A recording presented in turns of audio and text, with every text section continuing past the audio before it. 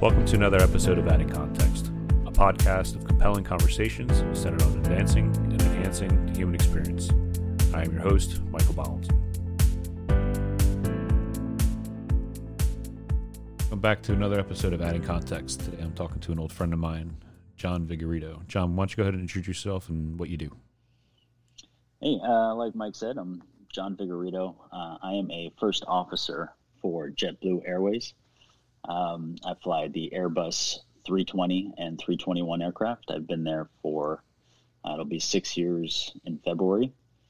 And prior to that, I was at an airline called ExpressJet Airlines, which was a pretty big airline that nobody's ever heard of. It was a regional carrier. I was there for 9 years. I was a first officer for 6 and a captain for 3. Before that, I was a flight instructor for about a year. And that was right out of college. A lot of things I want to unpack in there. Obviously, going from one airline to another, you're less likely to have that complete lateral transfer. How long? Oh, there is no lateral transfer in the industry. Starting from the bottom every time you change? Absolutely. It's gotta suck. Yeah, it's just a matter of seniority, and every airline has its own seniority list. And when you go through the door, you get your number, and your entire livelihood is based on where you sit on the seniority list. Got it. And if you go to a new airline, you're back at the bottom of their seniority list. Let's kind of back up a little bit. Yeah. I knew you from high school. Mm-hmm. I have to say I was a fan of yours because you were the goaltender for our hockey team, which sadly doesn't exist anymore, at least into the capacity that it was when you played. Right. You still play hockey? I try to as much as I can. My schedule is such that it doesn't really allow me to join a league because I'm working random days throughout the week. Right.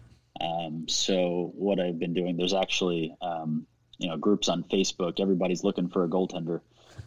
So I'll fill in here or there. Somebody will post, "Hey, I need a goalie at this rink," and I'll fill in here and there. But I try. Yeah, it's the one benefit to being a goaltender I noticed is there's always a high demand, especially for quality goaltenders. Yeah, the legs don't stretch quite as far as they used to, or as fast. Not as easy to get out. Exactly. So you, where did you go when you left Hightstown? So after I graduated, I got a late start at organized hockey. I didn't really start organized hockey until junior year. I wanted to play collegiate hockey really bad. I thought my best shot would be at a Division III program that was just starting their program. So I went to a small school, Manhattanville College. They're up in Purchase, New York, by White Plains. I tried walking onto the team. It did not go well because the coach had already scouted guys who had been playing juniors for years after high school. I was studying computer science. I figured it was something that was secure, that I kind of understood. In that time, I also started my flight lessons on the side, and I ran out of money because it is a fairly expensive endeavor. It is. So then after 2 years there, I had to kind of make a decision to keep going with computer science, which I didn't find all that fun, or transfer to a different school altogether and get my degree in commercial aviation. So that's what I did. I transferred to the University of North Dakota in August of 2001, the month before 9/11. And I did all my flying as fast as I could to get out into the airline world. And that's kind of where it went from Hightstown.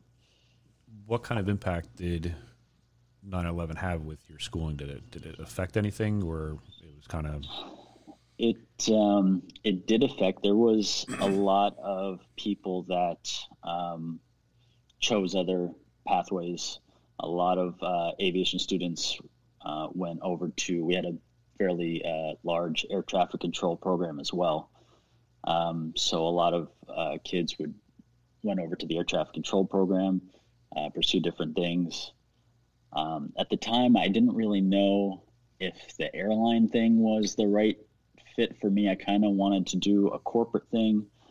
After doing more research on that kind of lifestyle, I kind of the airline doors seemed to be open the widest and the easiest way to move up. So that's what I pursued. But I in the actual day-to-day of the schooling, 9/11 didn't change a whole lot other than everyone laid off, everyone stopped hiring, so the pipeline kind of came to a halt for a few years. Got it. So people went from a stressful position of being a pilot to a super stressful position of being the airline air traffic control. Yep.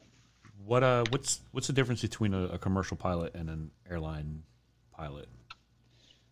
So really, any time you're getting paid to fly, you are using your commercial privileges. So you need a commercial pilot's license. So once you get your commercial pilot's license, you can do whatever you need to do to get paid. Now, when I left school, all you needed was your commercial pilot's license, obviously a multi-engine rating. That's a separate rating you do to fly aircraft with more than one engine. And then you needed a certain hour minimum that was set by whatever airline, by the company, by whatever that specific airline needed.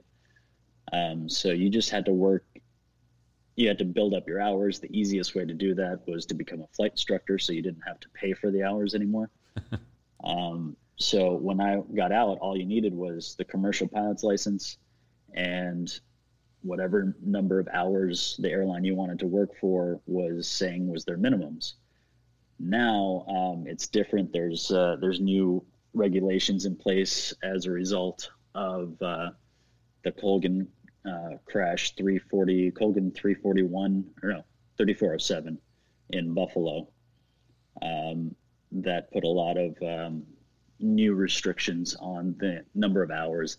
I think it's 1,500 hours unless you come from a collegiate program. It's a little bit less. It might be 1,000. But that all came out after I had already been at the airlines. So you kind of got grandfathered in. I had a stint where I was actually working towards getting my pilot's license, and I remember that. I didn't finish it partially because my instructor was working towards the similar position of you. He was trying to do more of the private commercial airlining, which is probably how I should have phrased that question before. But he was putting in time, so he started slowly canceling our flights so he can go down South Jersey to a simulator. And then once he hit all his time there, he's like, yeah, I'm out. And I kind of got left high and dry. So I at least got to do my... The instructor position is fickle like that. Yeah. It's a revolving door. I noticed that. I was just happy that I got to do my takeoff and landing solo before. Yeah, that's a huge milestone. Yeah, I literally was really close to being able to test out. I needed to do a couple cross countries, and I think I needed to do a few night flights, and that was really all the flying time that I needed. I already had amassed the hours. I just needed that and my my testing. That's pretty much where I ran out of money too before I went to UND. So, with the collegiate program, your tuition covers your flight time, your checks, and all the other tests. No, and stuff. Well, that's a whole other issue. Really, I had at the time I had no financial education, and my parents had nothing saved for college. So I did the financial aid thing, and every semester it was, well, your financial aid doesn't cover your flying because it's separate from tuition. Here, fill this form out. And I fill the form out, and magically $10,000 appears in my flight account, and I do my flying for the semester or the next semester, and then the cycle repeats itself. So a lot of it was covered by student loans, both private, subsidized, and unsubsidized, and it really, really handcuffed us for a while. So when you started with ExpressJet, yeah, you started out as a cadet or a trainee. Well, it's so there's only two pilot positions. There's a first officer and there's a captain. So when you're a new hire, you go to training, because when you get into turbojet aircraft, every turbojet powered aircraft has its own license or its own rating. So you have to go through all the simulators, all the training, the ground school, and get checked out in that specific airplane. So that takes about 6 or 8 weeks to do. And then you fly with what they call a check airman, who he's your captain for the first couple of trips to make sure you are where you need to be. And then they sign you off, and you're off to the races. And you're a first officer. Ready to go. Mm-hmm. So obviously the size of the aircraft changes your ratings to a degree. Do you have to get a special rating? I know you mentioned with the multi-engine aircrafts, and I know vaguely remember that there's all different kinds of little things, the VFR, the IFR. Yep. What things do you have to do, I guess, continue education or training that you need to do to keep up to date? Or is it just kind of covered by your fly time? No, every year, actually mine's coming up here in December. Every year we go into the simulator for 3 or 4 days, and we go through all the procedures. We go through all the emergencies, engine fires, failures, loss of direction of control, pretty much your worst day on the job. And it's just like nonstop, because they try to get everything in, and you only have a limited amount of sim time. So you're just, engine failure after engine failure after engine failure. And just to get you up to speed, and then you're good for another year. Also, we have quarterly training that we do. Quarterly training that we do, distance learning on the computers, that goes through the different operations, a refresher of the season. So, right before, in the fall, we'll get training on winter operations and de-icing procedures. And so just really seasonal specific type training. Do you, get clear you enjoy your job? Very much. What kind of difference scheduling wise is it from your schedule doing passenger flights as opposed to, say, FedEx and UPS that are, they land, they load up, they take off, and it's just a cycle where it seems to be more of a routine flight schedule? No, I think actually it's a very similar system. They're all FedEx and UPS. They're all run just like any other airlines are. So you'll have a certain number of pilots that are what we would call line holders, or you bid on your trips for the month. And then there's the contingent of pilots that are on call or on reserve in case something happens, an airplane gets stuck somewhere, or a pilot has to call in sick.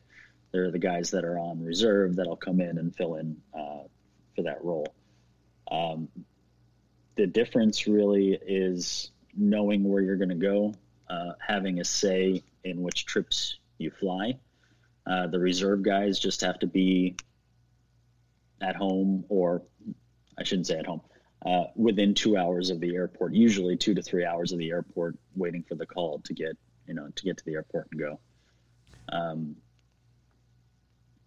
So that's really the two differences between, and like I said, the commercial airlines and FedEx and UPS, they're all run pretty similarly. Where you get the differences is when you get to like corporate aviation and private aviation, where you're pretty much at the beck and call of the owners or whoever your passenger is for that day. Right. I've seen there's, at least from my perspective, it seems to be an uptick in private airline companies, the smaller jets, the jetliners. I'm guessing that they would pay probably significantly more because you're essentially at the beck and call, and the clientele is going to be vastly different. It's such a varied experience, because there are big corporate flight departments from big companies like Walmart that they too run their airline or their operation like an airline. Got it. Or there's Joe Rich guy who has an airplane and he doesn't know how to fly, so he's gonna hire a pilot. Or there's companies that you can just go and rent a Learjet from with the flight crew, and so it's such a varied experience from company to company. So what was it like for your first flight as captain? My first flight as captain, stressful. And there was really no need for it to be stressful, other than it was my first flight. It's kind of like your first solo in a small airplane, when you might have a question or something, or you want some reassurance that what you're doing is right, and you look over and your instructor's not there. For 6.5 years, I was a first officer, and if I ever had a question or anything, I could look to the left and there's the captain. He knows exactly what to do. And then you get in your first flight as a captain and you look to the left and all you see is your reflection in the window staring right back at you. There's your answers. Find them. Yep, exactly. But, you rely on your training, and the more you do, the more natural it becomes. And then it's just like, driving your car. What are, I guess, some of your more preferred places to land, whether it be for the scenery or because it's an easy airport to land in? Easy is boring. I always like a good challenge. There used to be a lot of airports that had really cool, what they call visual approaches, where if the weather was good enough, you just fly by ground reference. A famous one is the Potomac visual down in Washington, D.C., into DCA, where you had to be over the Potomac River, and it winds and it turns just prior to turning final to the runway. And you have to be at a certain altitude by a certain spot, over a certain bridge, in order for it to work out in a stable manner. But a lot of those approaches now have gone with new technology to GPS approaches. We call them RNAV, or area navigation approaches, and they're all based by GPS, and the waypoints are all pre-programmed into the computer. And those approaches, typically an approach is a straight course lined up with the runway. Right. But now the technology with GPS, now they could do curves and turns, and so you set up the airplane to fly an RNAV approach, and it kind of does it for you. You just have to watch it. But I really, back in my ExpressJet days, I did that approach a lot. That was a lot of fun going into DCA. San Diego, I really enjoyed the town and the airport. It's kind of a smaller, more challenging runway. And then the scenery down in the Caribbean islands, like St. Lucia, is amazing. And every island is beautiful in its own way down there. So it's always fun to go see stuff down there. How long does it normally take for you to go through your pre-flight checklist and to do all the programming and everything? Yeah, so it's about an hour, I would say. I mean, you could get it done in 45 minutes if you had to go run and get a coffee and breakfast. But our show times, or our report times, are scheduled for the first flight of your trip is scheduled for an hour, and that's for you to, in addition to all the pre-flight stuff with the airplane, to update your manuals. Everything's on iPad now, so it's a click of the button and everything. Right. Kind of updates itself. All of our Jeppesen navigational charts get updated. Our company manuals get updated. So they give us a little extra time to update all those before we head to the airplane. But then getting to the airplane and getting the pre-flight walk-around done and programming all the computers, it's about 45 minutes. Got it. Which we're not getting paid for, by the way. Oh, you're not? That's not part of your... No. You're only paid for the time you're actually taxiing and in the air? We're all hourly. Yeah, we're all hourly, and the pay starts when the main cabin door is closed and the parking brake is dropped. That's when the clock starts. Wow. Didn't realize that. That seems like they're getting a lot of free time out of you. They are, but as you get to the higher, to the bigger airplanes and the bigger airlines, the hourly pay is commensurate with the work that you do. Got it. I can imagine, just from my experience, I mean, the highest I've been is maybe 4,500 feet.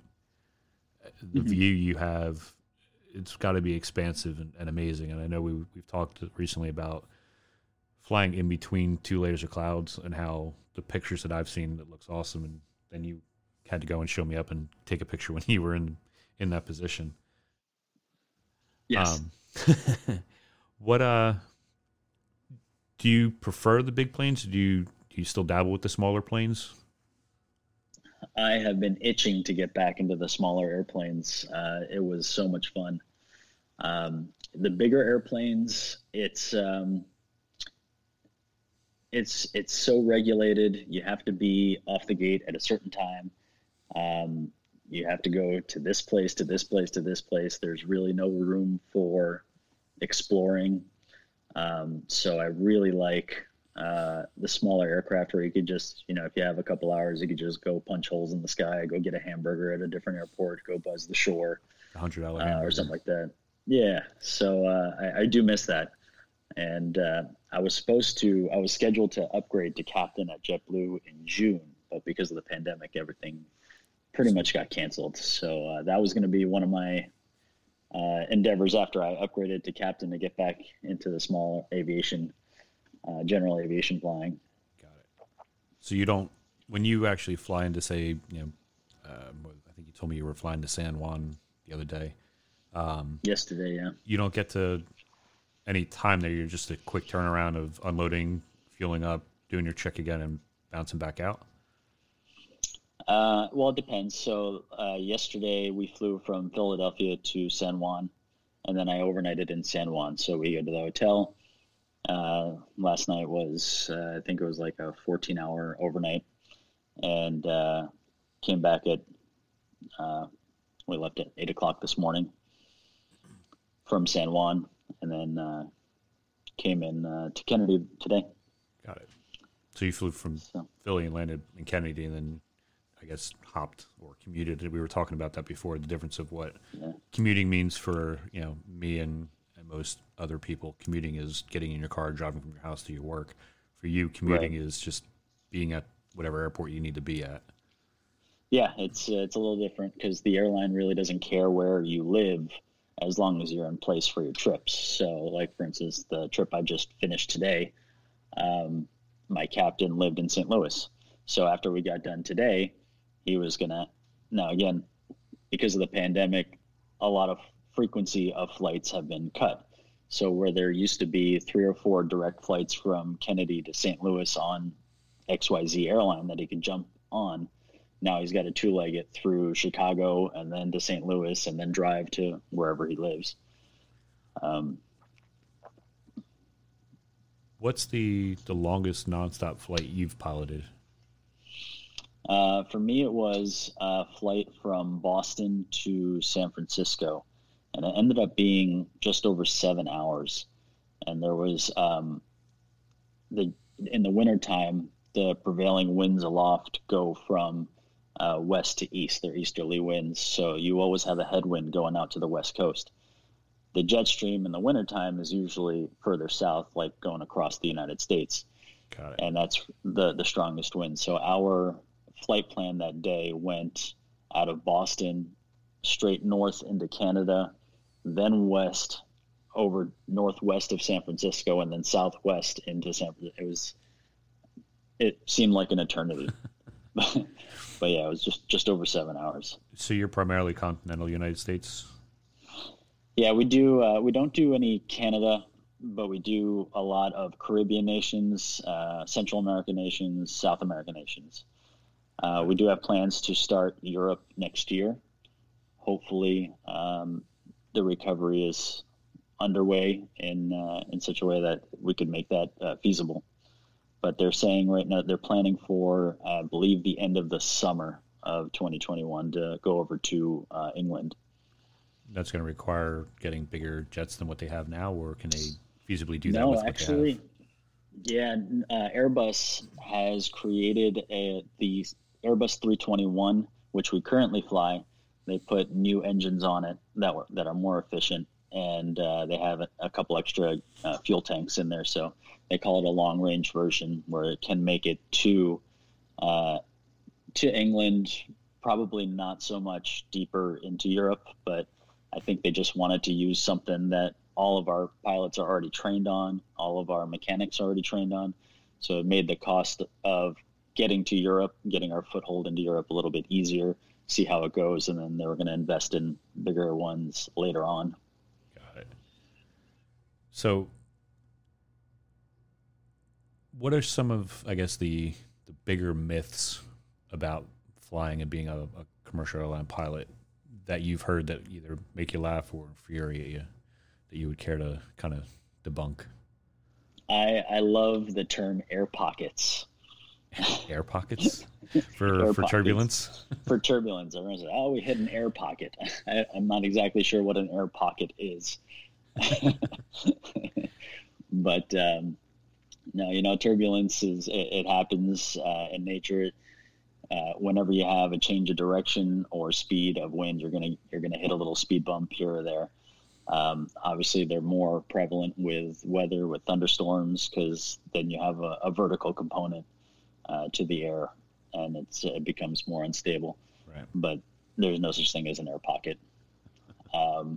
Or also relating to turbulence, when somebody says, we dropped 1,000 feet, when there's really no way of knowing that they dropped 1,000 feet to begin with, and I've never dropped even a fraction of that in turbulence. It just kind of feels that way sometimes. I was fortunate that I never really. I mean, a little Piper Cub is going to give you some rough rides for the most part, but that's because it's basically a tin can with wings. Yeah. And a little pocket engine in it.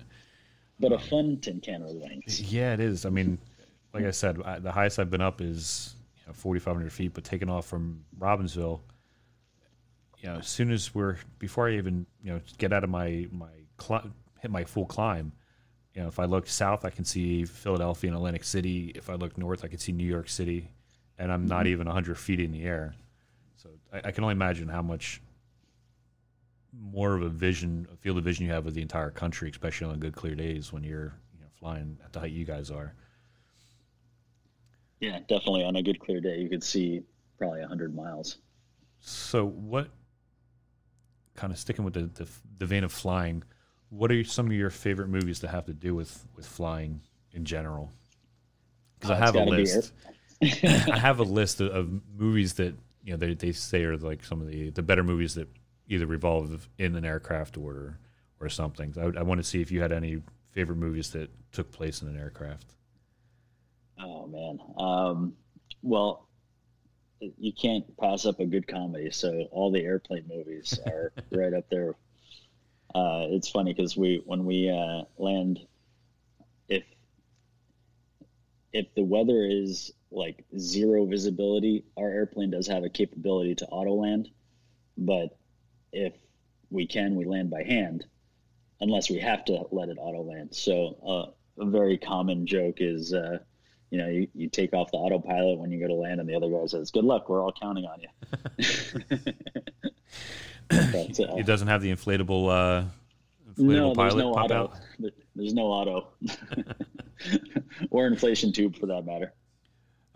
Speaking of that, what does autopilot actually do? Does that just maintain a stable flight as best as it can compute on things, so you're able to kind of get up, stretch your legs, go to the bathroom, do what you got to do, or do you have to remain in the cockpit?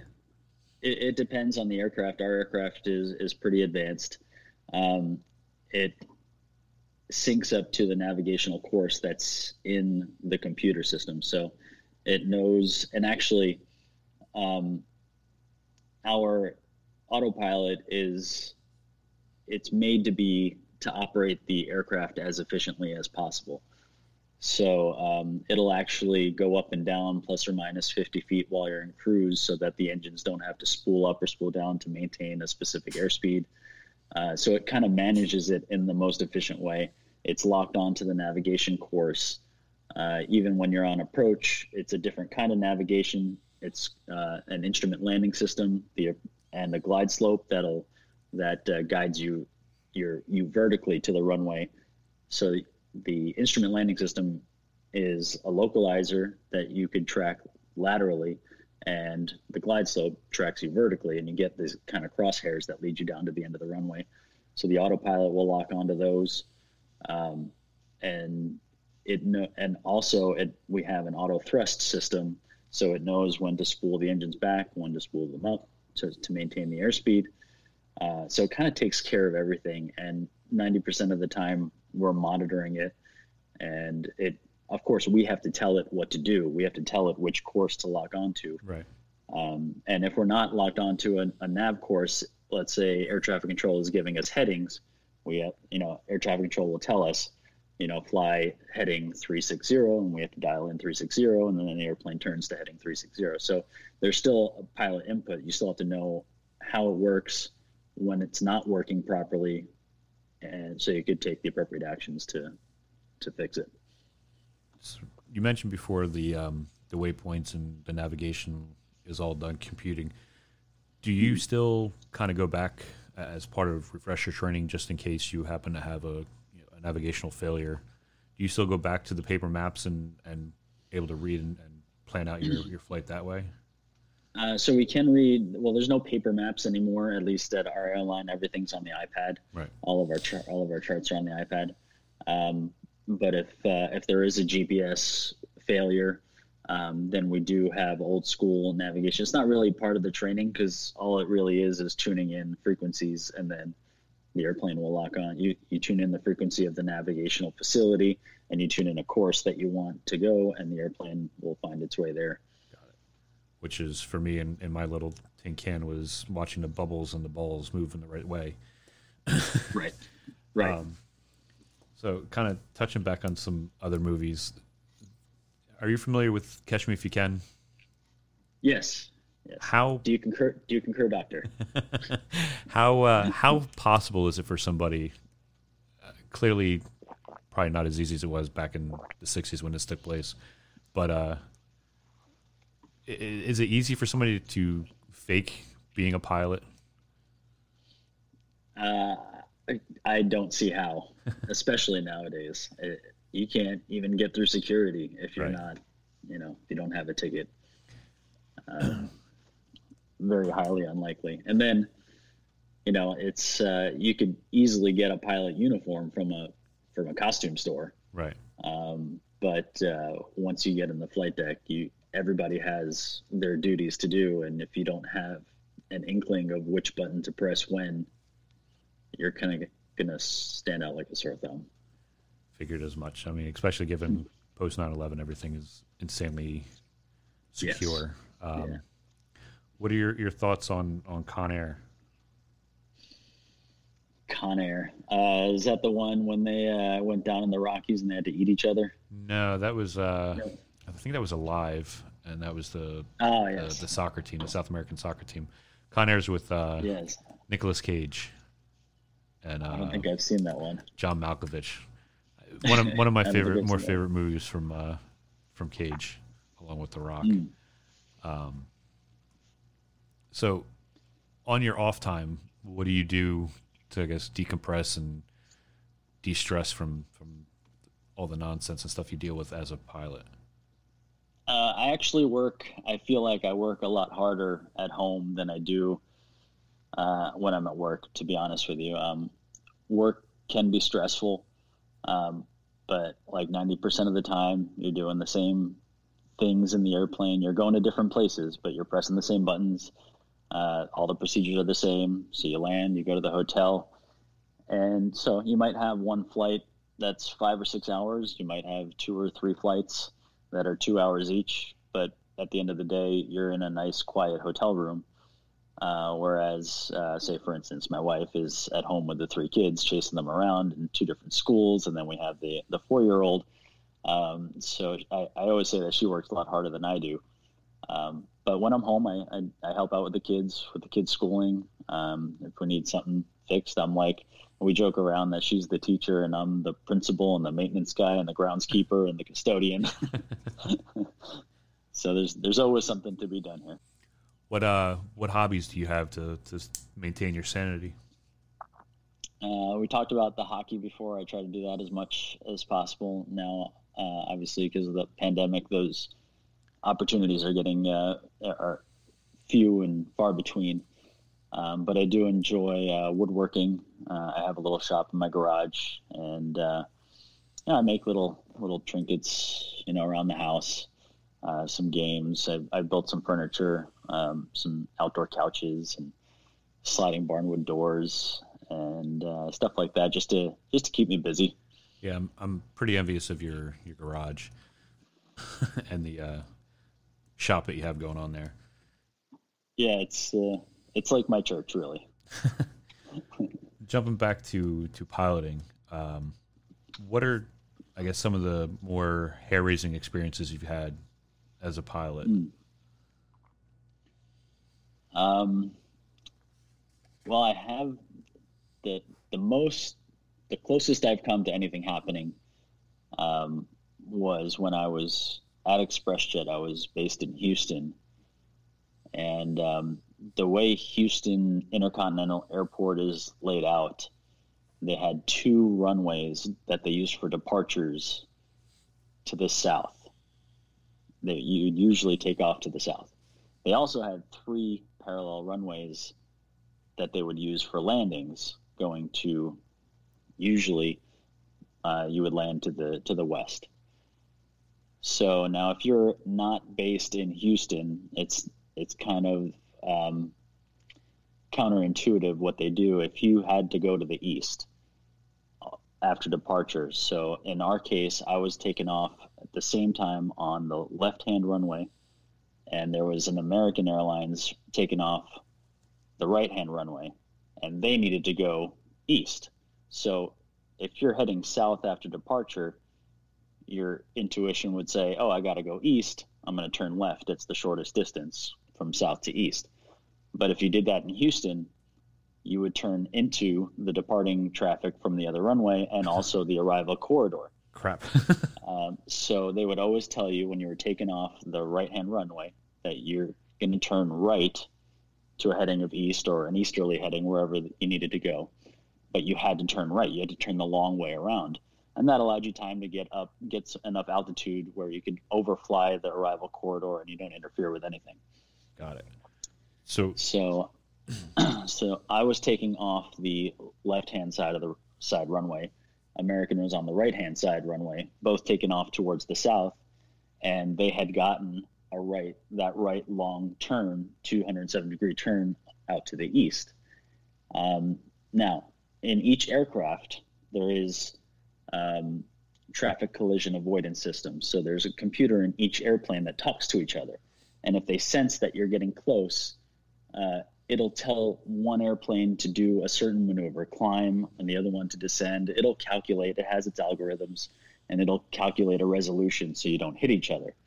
And that overrides any air traffic control instruction that you have, because your number one priority is not to hit anything. Right.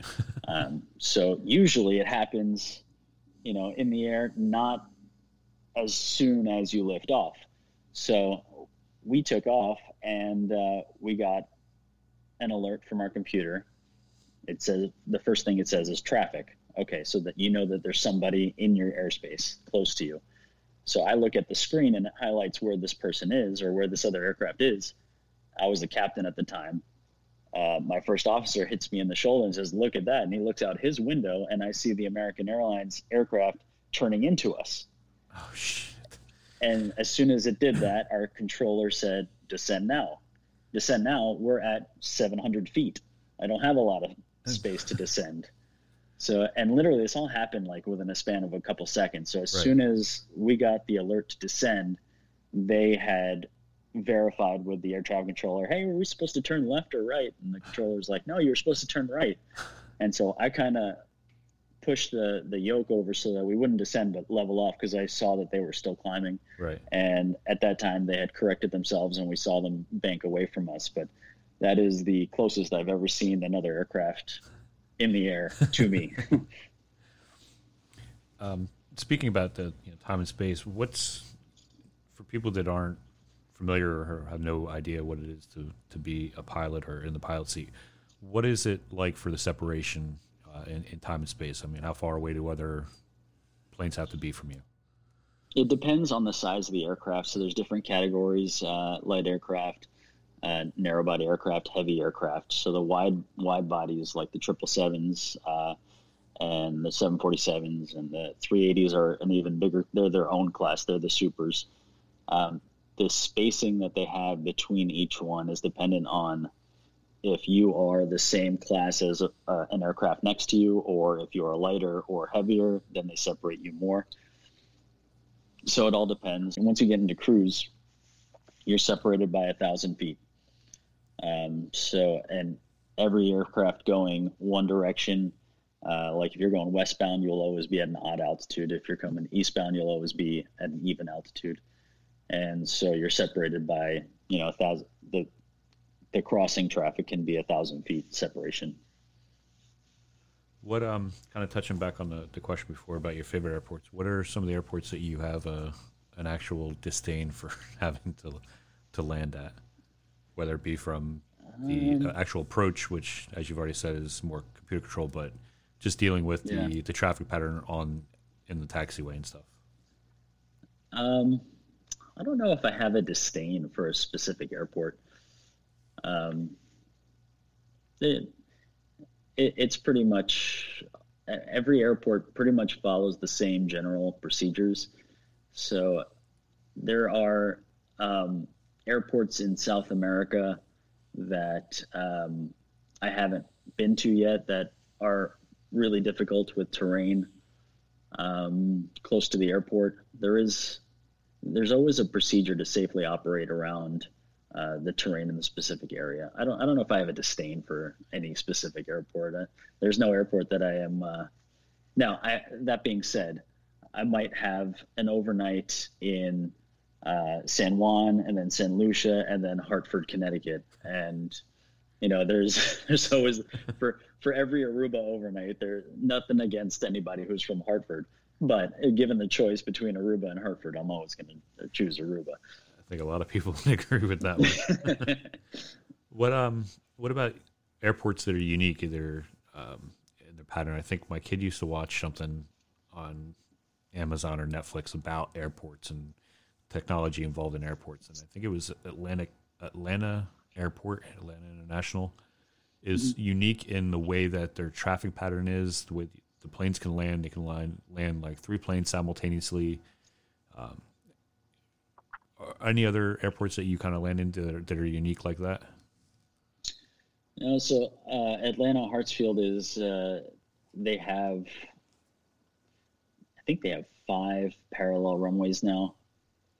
I believe it's 5. Like I said, Houston Intercontinental had 3. Dallas Fort Worth has a bunch. There's always the much bigger markets have those simultaneous approaches. As far as unique procedures, it's not really terribly unique. Like there's certain airports that have certain tendencies that'll keep you high. So Atlanta is one of them. So they'll keep you high when you're coming in so that they can get the departures out. And then once they clear you through the approach, you kind of have to get down in a hurry. Sometimes Kennedy could be like that, depending on the landing configuration.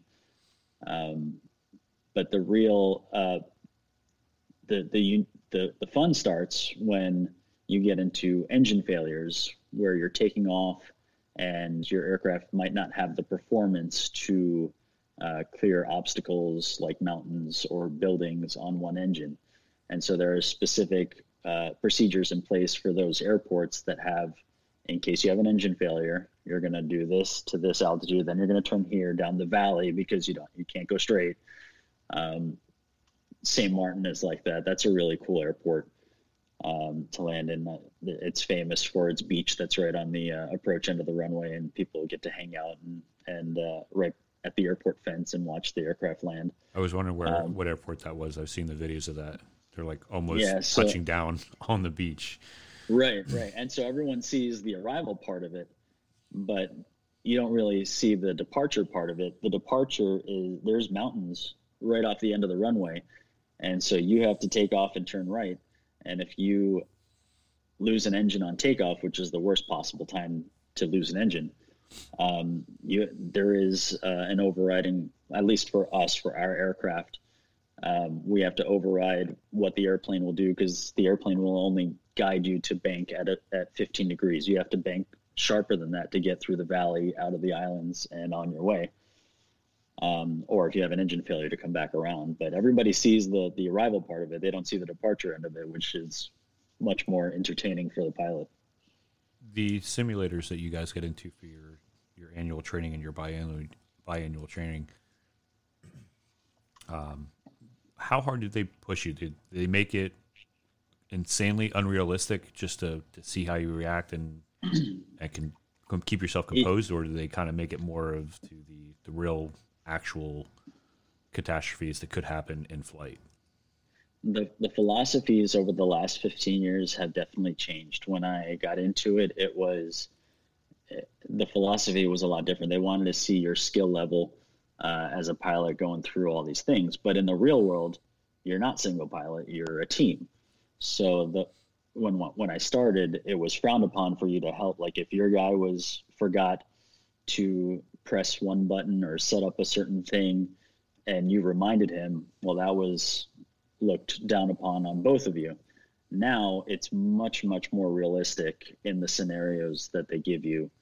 And there was no real guidance back then. So if you had an instructor with a bad day, he'd give you an engine failure on one and an engine fire simultaneously on the other, and you had to figure it out. And so that wasn't realistic training. The way you operated through it wasn't realistic. But now the scenarios, we've gone more towards, we call it CRM, crew resource management, how you interact as a crew. And the crew doesn't even just include the cockpit crew. It could, if you're having a medical issue in the back, the flight attendants are part of that crew. Your dispatcher on the ground is part of that crew. The air traffic controller with other traffic is part of that crew. So it's more of a team effort in all aspects, taking in all the variables. So the way our training is set up is for we call it recurrent training that we go for every year. The first day is, getting policies down, making sure that you haven't strayed away from the company's policies. Then day 2 is the engine fires, the failures, all the fun stuff.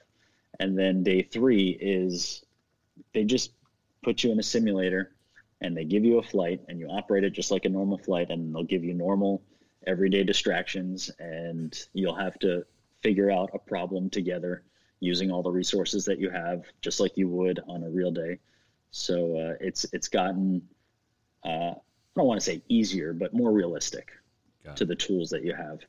So do you normally fly with the standard crew of at least a unit of people that may be interchangeable, and it might not be the same 3 people in the cockpit for every flight, but a team of like 6 people that kind of rotates around, or is it just No, it's just a 2-person cockpit, so it's just a captain and first officer, and then the number of flight attendants depends on the number of passengers we have.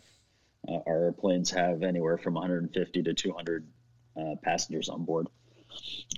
So everybody is interchangeable at any time. So usually the captain, the first officer are on the same trip. So we'll stay together for the 3 or 4 days or however long the trip is. The next week it'll be a different guy. Or if they need to pull me to go fly something else, they'll get another person, another pilot to fill in for me. We're all plug and play. It's all we all operate the same way. But the training itself is all done on a team dynamic, which, like you said, it makes sense. It's the more real world way of training, and that's the kind of way I think everybody, any type of profession, needs to be training in, is to do it in a real world fashion. Absolutely. One of the things I like about Jersey is driving down the turnpike along Newark Airport, and on a nice clear day, you can usually see 4 or 5 planes lined up on their descent. Yep. You did mention a little bit about kind of bouncing around. Where have you lived since you become a pilot? After college, I moved back to New Jersey, and I was a flight instructor in Morristown and Lincoln Park. That was the summer of 05, fall of 05. I got hired at ExpressJet Airlines the 1st of January of 2006, and we stayed in Jersey for a couple of years.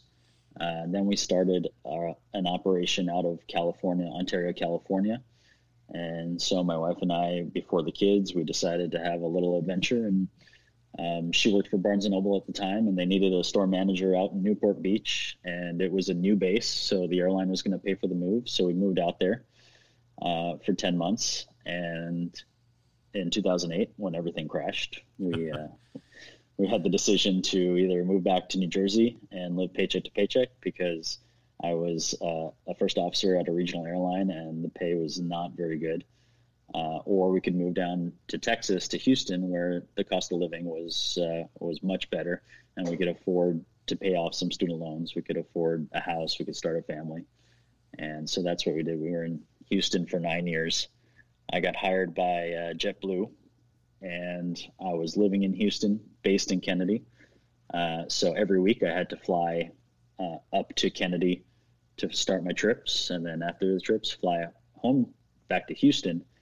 And since JetBlue does a lot of red eyes, I was bidding on red eye trips just so that I could commute in the same day as my trip. Otherwise, if I had an early report time on a trip, I have to come in the day before. So that kills, a day off. Right. And since I was so junior at the time, I was a new hire at JetBlue, I didn't have a lot of time off. So I was flying red eye trips during the week and some weekends, and then I would come home for a day or two. I was a zombie, and then I had to go back and do it again. So after I hit, our pay is based on a scale. So however many years of service you have, that your pay is dictated by the contract. So once I hit year 3 pay, I was like, I think we can make New Jersey work. The plan was to pay off all the student loans while we were in Houston and then move back. But right. That lifestyle was just not working for me. So then we moved to Jersey, back to Jersey 3 years ago. So from North Dakota in school, we came to New Jersey, then short stint in California, down to Houston for 9 years, and now we're back in Jersey. How does that work? Are you, like with some fire departments, they do like 24 hours on and 72 hours off, things like that. How does a pilot schedule work out? So that too changed after the crash of Colgan up in Buffalo. There was fatigue was mentioned as a contributing factor to that accident, and so that kind of lit the fire to revamp all of our duty limitations, our flight time limitations, our minimum rest overnights. Everything kind of changed as a result of that accident, and so now it's it depends. We actually have a table that we look at. It's dependent on what your start time is, how many flights you have that day. You could either do, 8 hours of flying or 9 hours of flying. Your duty day can be no more than, I think it's 14 or 15 hours. Then you need 12 hours rest. And it used to be 8 hours was the minimum rest. And the rest started when you set the park and brake on the airplane. So all the travel, all the post-flight duties, all the travel to the hotel, back to the airport, that was all considered part of your rest. So there were some airports when I was at ExpressJet Airlines, we'd do a lot of Mexico flying, and Morelia, Mexico was like a 45-minute van ride. So on an 8-hour overnight, you were lucky to get 4 hours of sleep opportunity. And so now they factor in that you have to have 8 hours behind the door of a hotel room sleep opportunity. So it's a little bit more complicated, but it's also a little bit more realistic for your rest and duty regulations. What exactly do post-flight duties consist of? So that depends on if the airplane is turning around and going back out with another crew, or if it's staying wherever it is for the night. If it's staying in for the night, then you have to secure it. So you shut everything down. You have to make sure the airplane, all the systems are shut down properly, and the batteries are turned off because you can't drain the batteries. And then also the first officer has to do another walk around after the flight to make sure nothing happened. The door didn't pop open while you were in flight. Not that that happens often, but you just want to make sure that the airplane is set and ready to go for the next crew the next morning to take out. Got it. So kind of to jump back to you and your personal life, you mentioned your wife a few times. How long have you guys been married? We've been married for 16 years. Commendable. Well, you're younger than me, and you've been married for almost as long as my wife and I have been married. Where'd you did you guys meet at school or? Yeah, so she was my next door neighbor in the dorm when I moved out to North Dakota. So we met in August of '01, and we started dating by the spring of '02, and we married. I graduated college and got married in the same weekend. Talk about a busy weekend. Yeah, well, it was actually my mother is deathly afraid of flying, and so she's here in New Jersey. So she said, if you want me to, she said, you have to choose. I will come to North Dakota to see you graduate, or to see you get married, not in both. So I'm like, oh, well, if that's the case. I'll one up you. We'll do it in one shot. Do it all in one weekend. And then I didn't get a honeymoon because my interview was to be a flight instructor at University of North Dakota so we got married on a Saturday. And then Monday, I graduated Friday. I got married Saturday. And then my interview for an instructor was on Monday. How long did you have to wait to do that honeymoon? We just took we were broke college grads. We didn't have any money. So we just did a road trip up Lake Superior to Duluth. And there were some state parks up there that we just went for the weekend and hung out up there. I hope you've had a chance to kind of do something a little better since then, at least a vacation. Yes. Enjoy the company of each other. I mean, you guys were out in California. Where exactly, you said it was, where in California were you? As far as Northern Cal, SoCal? It was Southern California. I was in Orange County. So our base was Ontario, California. And then we lived in Aliso Viejo, which is about 8 miles from Laguna Beach. Got it. Nice sights. Very nice. Beautiful out there. You mentioned that when you were in Texas, you got to be part of Organization for Black Aerospace Professionals. How did you get involved with that? And what exactly did that, I guess, venture entail? So when my love of aviation started I was probably in second grade. We took our first vacation down to Hilton Head. And that was my first taste of flying. And I never really I kind of put it in the back of my head. It'd be cool to be a pilot. Nobody in my family flew. Nobody in my circles knew anything about how to mentor me, or even that the opportunity existed. It was kind of like, oh, you want to be a pilot? You got to be in the military. And yeah, exactly. Which is another favorite movie, by the way. So when I started flight lessons, and my flight instructor had a college degree, I think it was from Purdue, when I first started flight lessons in White Plains. And I was like, oh, I could get a college degree? That was really my first interaction with somebody who was civilian trained. So also, how I got into it is when you're applying for a major airline job at United or Delta, there are probably 18,000 regional airline pilots whose resume looks exactly the same. So you need to do something to kind of distinguish yourself from the crowd, as I'm sure any other highly sought after position is in the same scenario. So I got in touch with one of the job fairs that I had gone to. I connected with the guy who was running. They do what they call an APIS, or Aviation Professionals in Schools, and he said, we're always looking for volunteers. We're the Organization of Black Aerospace Professionals. We just go into predominantly minority kids, people of color, and not necessarily underprivileged, but we just want more of a representation in the aviation career. So we would go educate them on all kinds of aviation opportunities.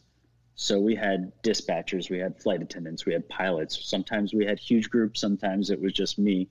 And we would go into these schools, elementary schools, middle schools, high schools, just to educate the kids that the opportunity is there if you want it. And that was something that I never had that I wish I had. And people say, "Oh, it's expensive to learn to fly. It's totally out of the realm of possibility for me." But when I looked on my experience, I didn't. I came from the same. I came from a broken family. I didn't have any money for college, and it was just kind of a path that I kind of nosed my way through and found success with. So I wanted to kind of give back to that opportunity, that mentorship, that the opportunity is there, and it's a viable profession for anybody, really. That's awesome. You still work with them or do those presentations anytime? I haven't in a number of years. It was the guy I knew was doing it in and around Houston, and then, like I said, once I got hired at JetBlue and I was flying, red eyes, and I was a zombie, that all kind of fell by the wayside. And then we moved back to Jersey, and I haven't been in touch with anybody for the New Jersey area. I would do it in a heartbeat. I had a blast doing it. It's just one of those things where life kind of took off after that. It's definitely easier to speak about things that you have a passion about, and you can convey that when the passion comes through.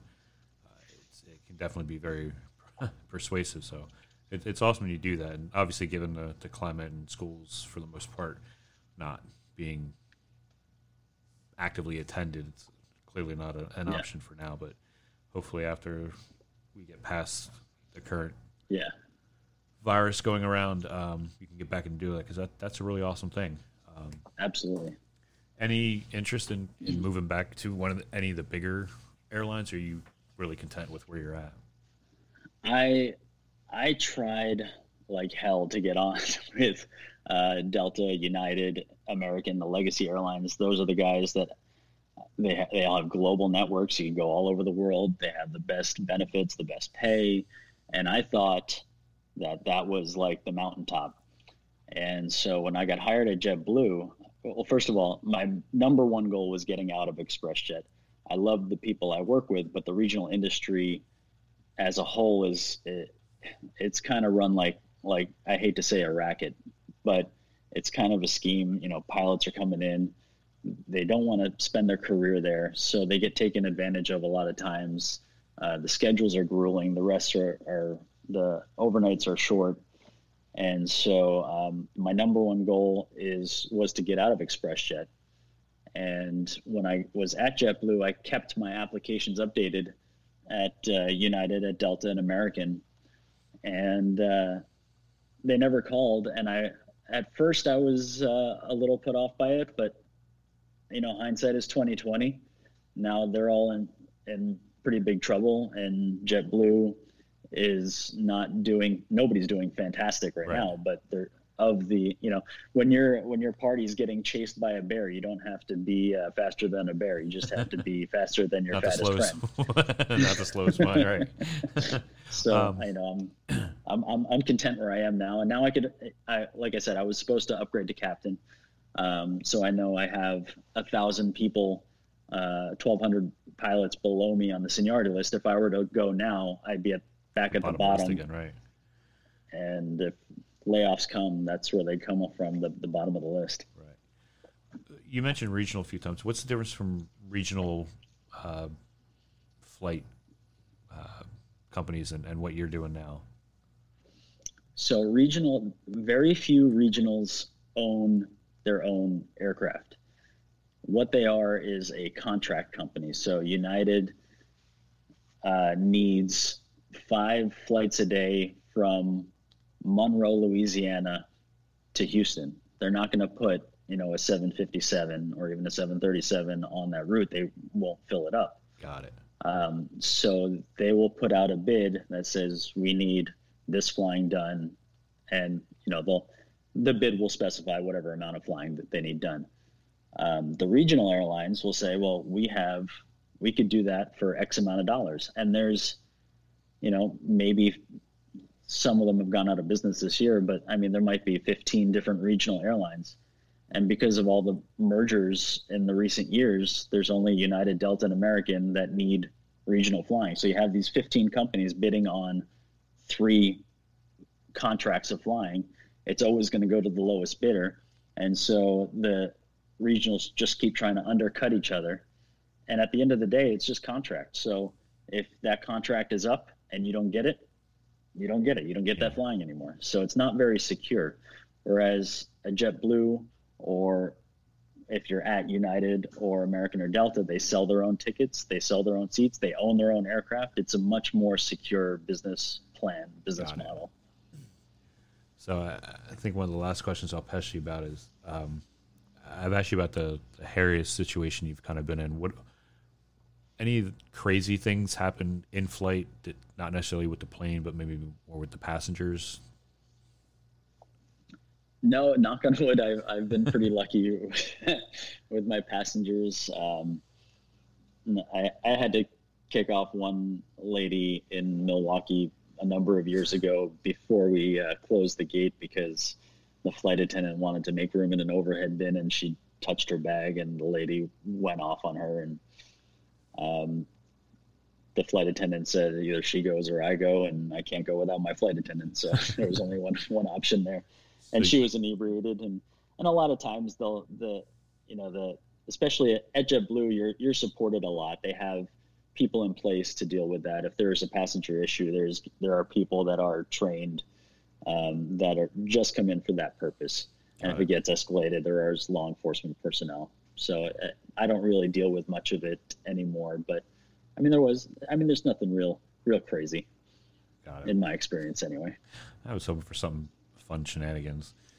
Anyway, I've known you for a little more than an hour, and I know your time is precious, especially when you're on your off time with your family and needing your sleep for flying. So I want to thank you very much for chatting with me for this last hour. And anything you want to, any parting words, any words of wisdom, anything you want to entice people to get into the piloting industry? Well, first, I'll thank you for having me. I've never done one of these before, so it was a fun experience. And we haven't chatted in a while, so it's fun to catch up with you. It's been a while. Get out there and fly. It's accessible to anybody.